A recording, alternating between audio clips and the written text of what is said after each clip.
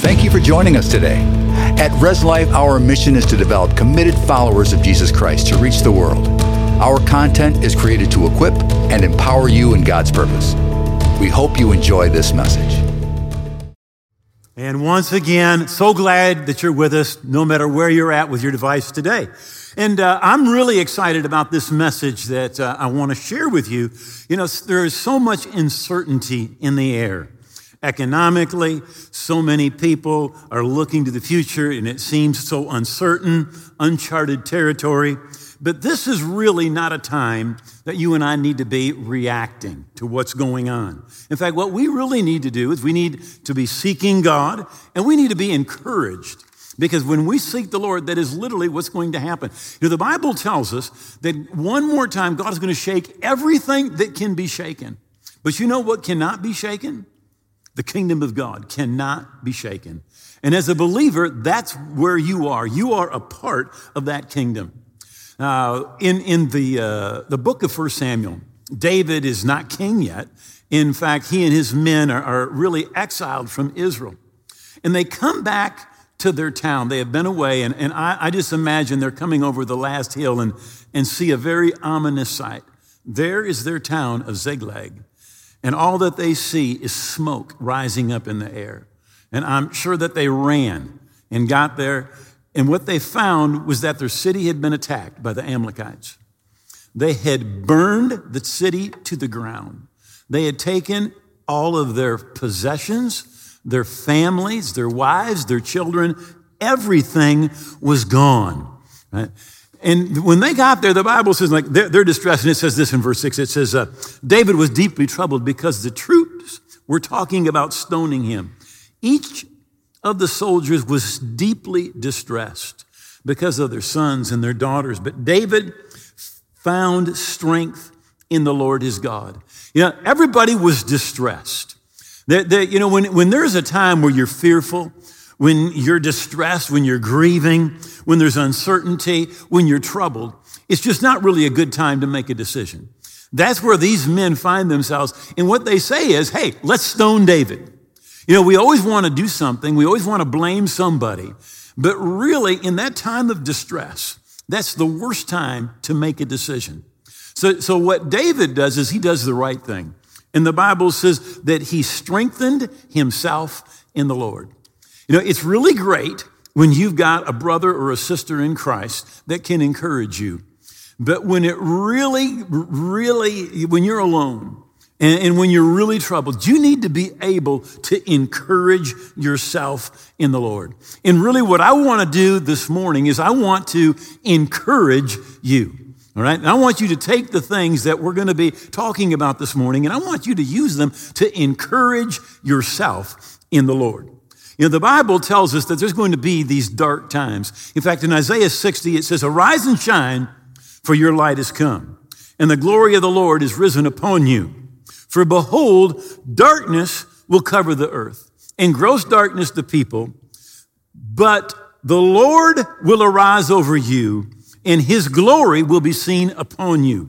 You know, when the times are dark, it is really the time for the church, for the kingdom of God to rise up.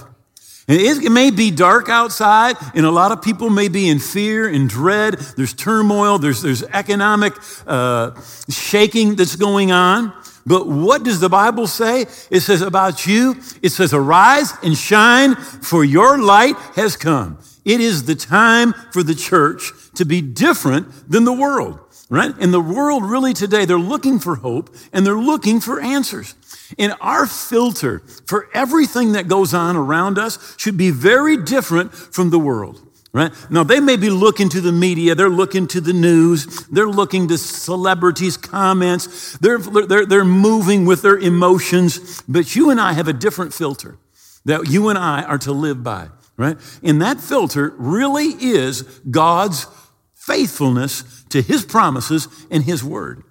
The Bible says every part of Scripture is God-breathed, and it's useful in one way or another, showing us truth, exposing our rebellion, correcting our mistakes, and training us to live God's way.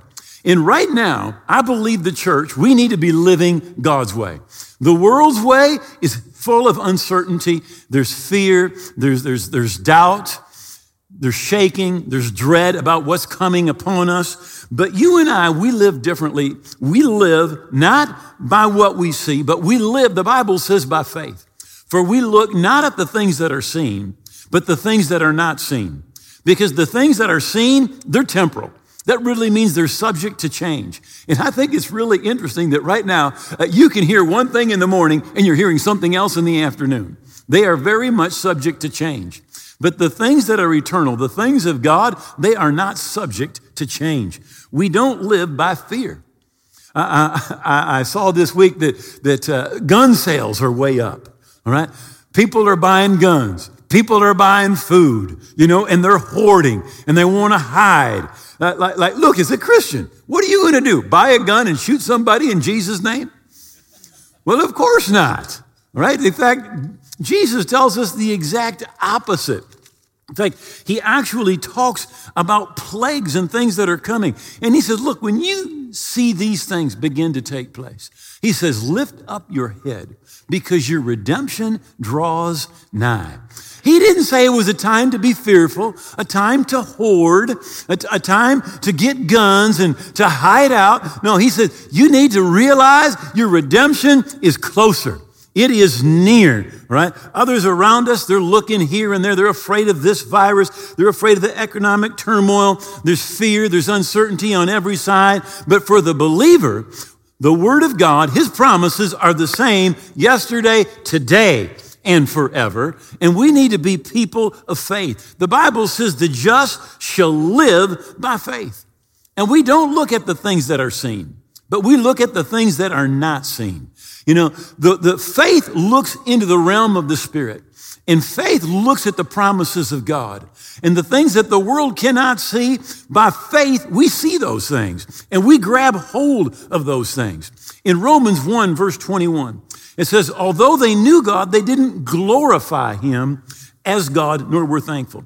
Now look, to glorify really means to put value on, to trust, to esteem, to have confidence in, to treasure.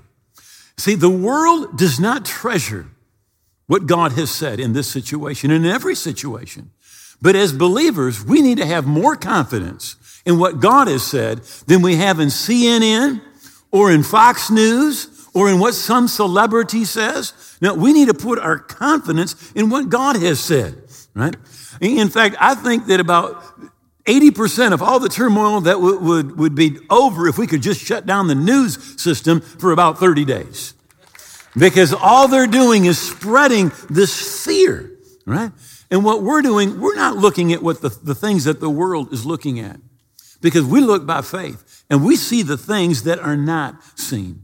And remember, Jesus in John 14 in verse 1, he said, do not let your heart be troubled.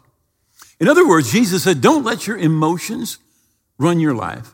Don't let fear and uncertainty, dread, grab hold of you. He says, believe in God, believe also in me. He's saying, put your faith in God. He will never leave you. He will never forsake you. The promises of God, they are yes and amen in good times and in bad times, in certain times and in uncertain times. And Jesus goes on in that 14th chapter of John, and he says, peace I leave with you. My peace I give you, not as the world gives to you, right? Do not let your heart be troubled, neither be afraid. The world's peace really is basically this: an absence of turmoil, or when all of the circumstances are right. Then the world says there's peace. There's no turmoil.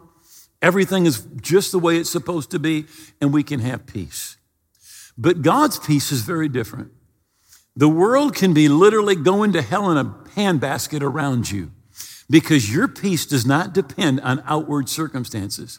Your peace is something that Jesus has given you, that is on the inside, and you've got peace when everything is falling apart around you, because your trust is not in the things that are around you. Your trust is in God. Jesus said, I'm giving you a peace that is different than the peace that the world has. And again, Hebrews 13, verse 5, God said, I will never leave you. I will never forsake you. And I've said this before, but leave literally means to physically leave you. But to forsake you means I'll never turn my heart away from you. And God is saying, no matter what's going on, I haven't left you, and my heart is not turned away from you. God sees everything that's going on in our lives. And I love what it says, therefore. The next verse says, therefore we can boldly say, the Lord is my helper. What can man, what can circumstances, what can the world do to me? And I was thinking about what to share this week. One of the sayings that my executive pastor, Al, says again and again, this is an Alism. But when something goes wrong, this is what Al always says, well, no surprise to God. It is no surprise to God. How many know that's true?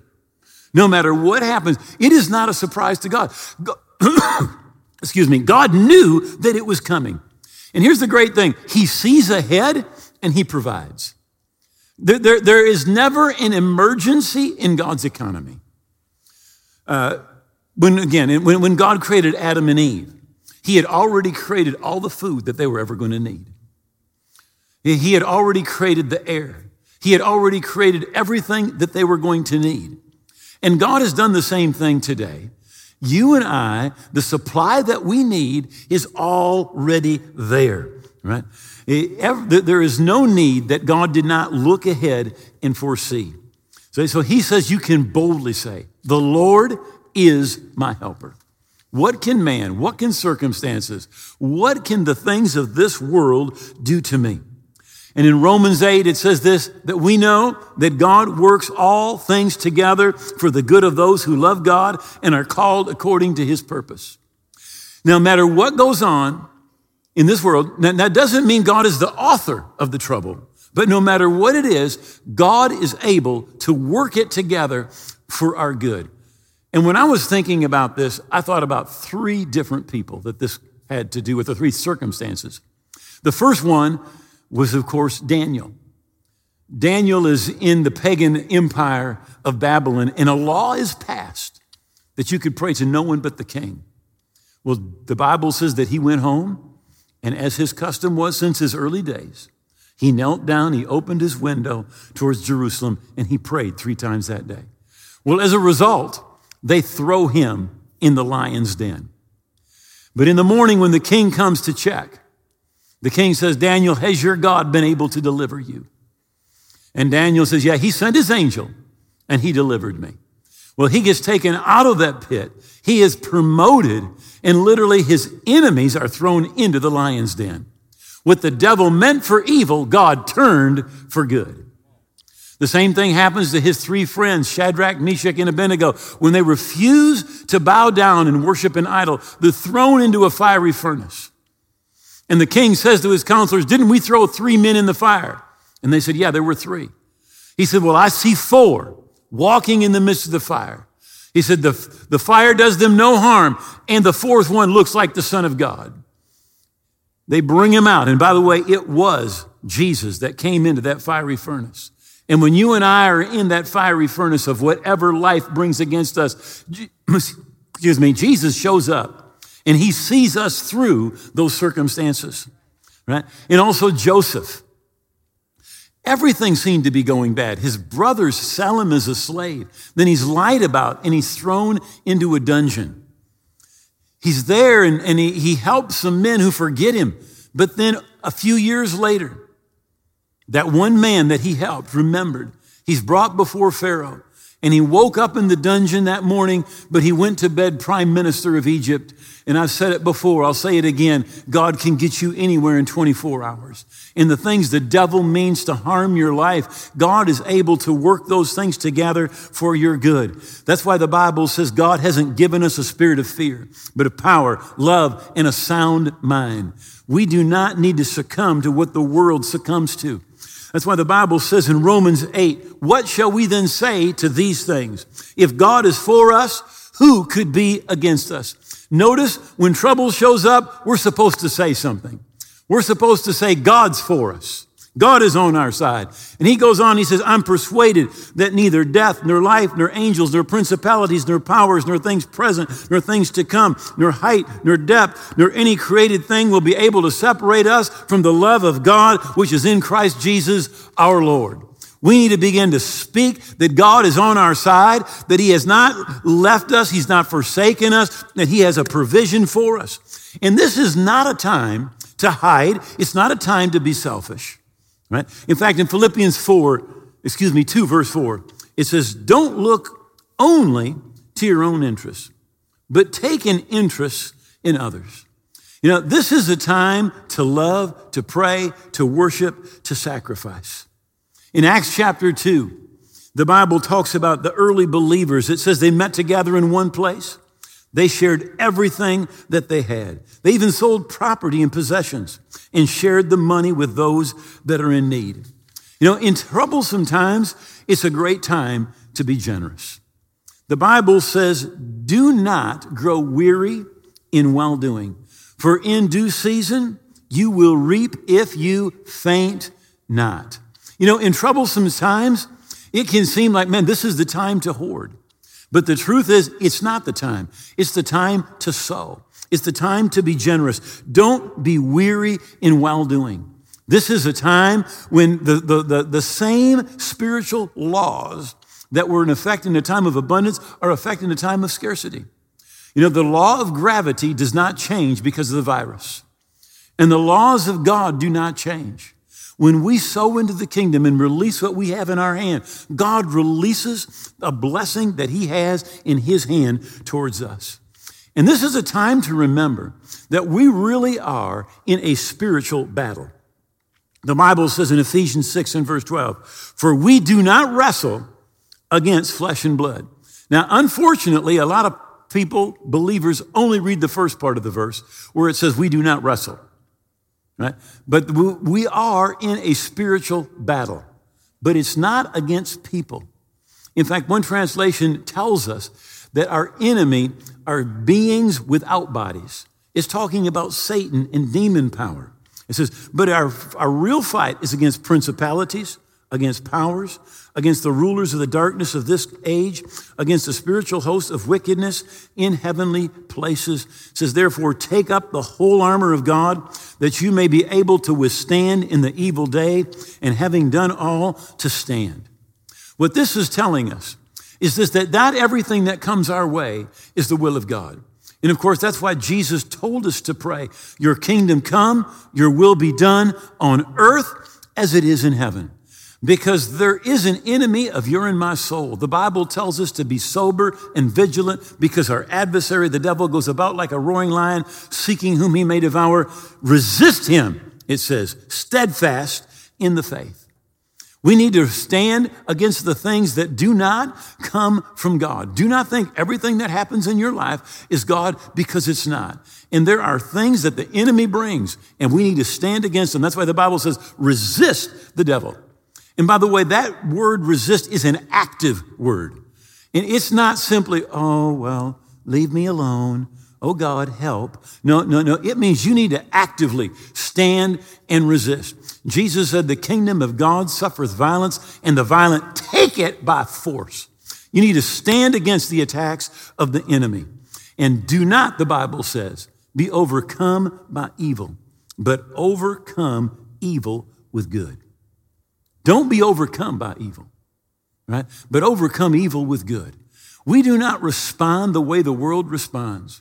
When we're wronged, we don't respond the way the world responds. When there's danger, when there's a virus, we live by faith. We respond in faith, and we don't think only of ourselves, but we're thinking of others.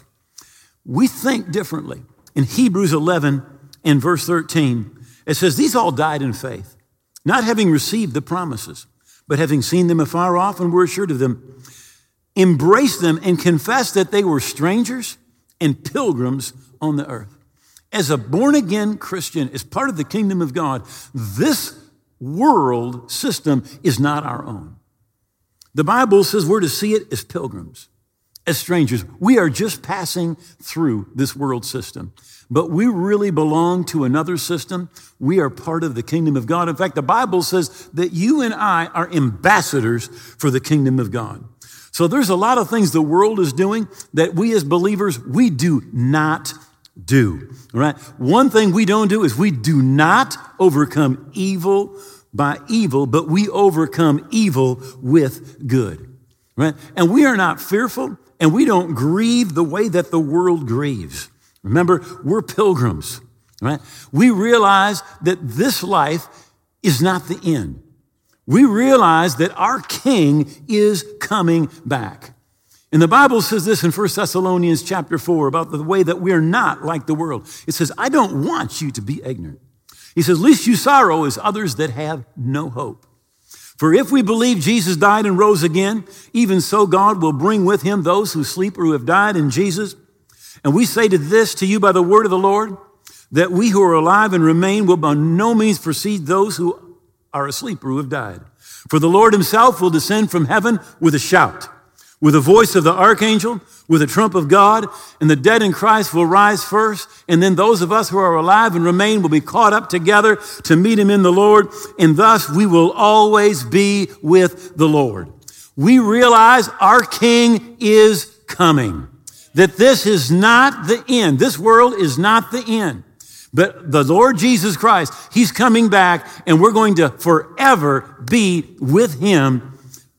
That, my brothers and sisters, is what the Bible tells us to comfort one another's with. And we're not like the world that sorrows, that's fearful, because the Lord said he'll never leave us, he'll never forsake us. We are not ashamed of the gospel of Christ, for it is the power of God unto salvation to everyone that believes. So what we are going to do, we're going to not stop talking about what we have seen, what we have heard, what Christ has done in us, because I believe that today, with the fear, the dread that is out there, more people are open to the message of the gospel of Jesus Christ than at any other time. We're not fearful because God hasn't given us a spirit of fear, but of power, love, and a sound mind. And the Bible says in Philippians 4 and 6, be anxious or don't worry about anything, but in everything with prayer and supplication, let your requests be made known unto God. Now notice it says be anxious or don't worry. And literally, worry is fear in its infancy. If you let worry go, it will mature and it will become fear. The Bible says we do not fear. We are not anxious. We do not worry. And we're not looking at what the world's looking at. The world is looking at turmoil, economic turmoil. They're fearful because of the virus. But the Bible says about you and me that we look not at the things that are seen. We look at the things that are not seen. Those things that are seen, they're temporary. They're subject to change. But the things that are not seen, God's kingdom, it is eternal. It's not subject to change. And we're looking differently than the world is looking, right? The Bible says, but we have this treasure in earthen vessels. The Spirit of God, God's life and God's nature on the inside of us, that the excellency of the power may be of God and not of us. For we are hard pressed on every side, but we're not crushed. We're perplexed, but we're not in despair. We're persecuted, but not forsaken. We're struck down, but we're not destroyed.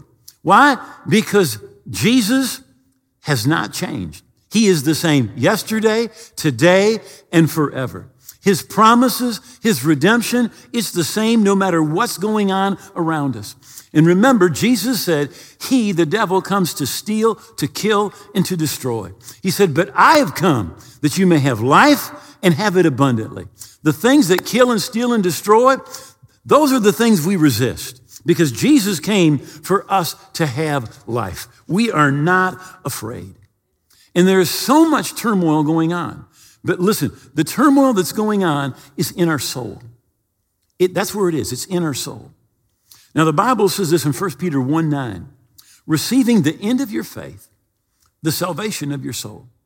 Most people, Christian people, believe the end of my faith is really what God's wanting right now is to get me to heaven.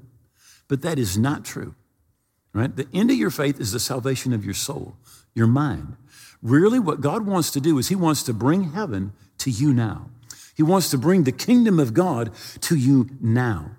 So the Bible says this in Romans 12 and verse 2, to not be conformed to the patterns of the world, but to be transformed all right? By the renewing of your mind, or as some translations say, by changing the way that you think. And it is what's going on in your soul. Really, the battlefield is in our mind, right? I love what Ruth Graham, Billy Graham's wife, had placed on her tombstone. She died several years ago. And this is what it says on her gravestone. End of construction. Thanks for your patience. Now, what she was saying is God was continually working on me, right? I never got all the way there. I kept on changing the way that I think. I kept on changing my morals. I kept on changing my values. I kept on changing my perspective. Every time I'd get in God's word, I'd see something different than the way that the world's values were and their perspectives were and their goals were. And she's saying, I just kept on changing. I was under construction, all right? The Bible calls that the salvation of your soul. I think it's interesting that in the 23rd Psalm, which from John 3:16 is the best known part of the entire Bible. And David said, the Lord is my shepherd, I shall not want. He makes me to lie down in green pastures. He leads me beside still waters, and he restores my soul. He restores my soul. Now, why does your soul need restoring? Because of the circumstances, the problems, the worry, the fear, the sin, the attacks of the enemy. There are so many things, the Bible says, that war against your soul, that try to pull you the world's way, right?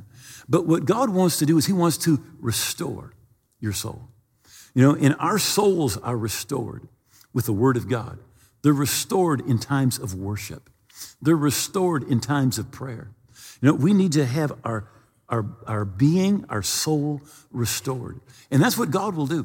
He will restore your soul, right? The soul needs an anchor. And so it says in Hebrews chapter 6, this hope we have is an anchor of the soul. A few years ago, we were in Israel. We go every couple years, take a group with us. And right by the Sea of Galilee, there's a large mountain. And on the top of that mountain, Mount Bernice, by the way, who's mentioned in the Bible as one of the people that Paul preached to.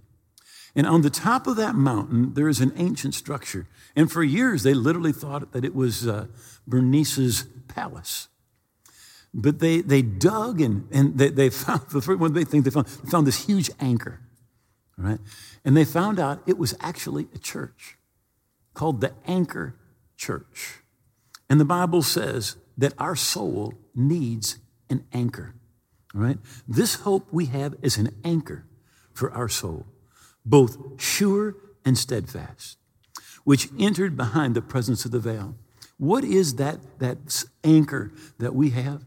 It is God's promise to you and to me that he will never leave you, that he will never forsake you, that all of the promises of God are yes and amen.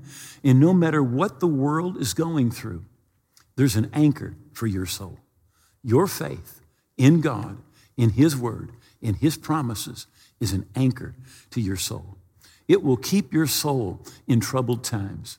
In a time of a hurricane where the boat would put down several anchors so that it would hold. In this time of a turmoil, of a hurricane coming through economically and in fear concerning the virus that's out there, you need an anchor for your soul. Put your faith in God's promises to you. He won't leave you. He won't forsake you. And all of his promises to you are yes and amen. And the Bible says he's coming back for you. And that with that confidence, we can face anything, right? And we can comfort one another. Say, would you please bow your head for just a moment wherever you're at if you can. I know that there are many people, so many, watching online today. Thousands and thousands of you are watching right now online. And many of you, you're at home. You might be in an apartment. You might be with somebody else watching. And that person who's watching with you, it may be that they normally don't watch. They normally don't attend a church. So I want to talk to you just a minute about your soul and about your spirit. Say, what does God want from me? What God really wants from you is he wants you to come and surrender your life to him. In fact, Jesus said this. He said, I'm the way, the truth, and the life, and no one can come to the Father except through me. Now, what that means is that all the good things I could do could never make me right with God. And all the good things you can do can never make you right with God. There's just one way to God, and that is through Jesus. So Jesus said you must be born again. That means give him all of your heart and all of your life. And turn away from the way that you were living. And say, with the best of my ability and your help, God, I'm going to live for you. Now, if you're away from God today, or you don't know where you stand with God, you say, I want to get right with God. I want to receive forgiveness. I want to be a part of his family. I want a relationship with him. Wherever you're at, please just bow your heads and pray this prayer out loud. Make these words your own. Say, oh God, I believe Jesus died on the cross. I believe his blood paid for my sins. And I believe he rose again. I give him all of my heart and all of my life. I hold nothing back. And I receive the forgiveness that you have for me. And as you enable me, I'm going to live for Jesus every day. I thank you, you've heard my prayer, that I'm forgiven, that I'm a part of your family today and forever. In Jesus' name, amen. Now, if you just prayed that prayer wherever you're at, would you please just text yes to the number that's there on your screen? You know, faith is an act. It's an act. And this is the first act I want you to do. I want you to text yes. And we're going to be praying for you and celebrating what God is doing in your life. Thank you for watching and being a part of our online family. Subscribe to our channel for access to all of our videos and live services. You can also be notified when a new service becomes available if you ring the notification bell. We cannot do this without you. You can support this ministry and help us reach more people with the word by giving at reslife.org/give. Thanks again for watching. Be blessed.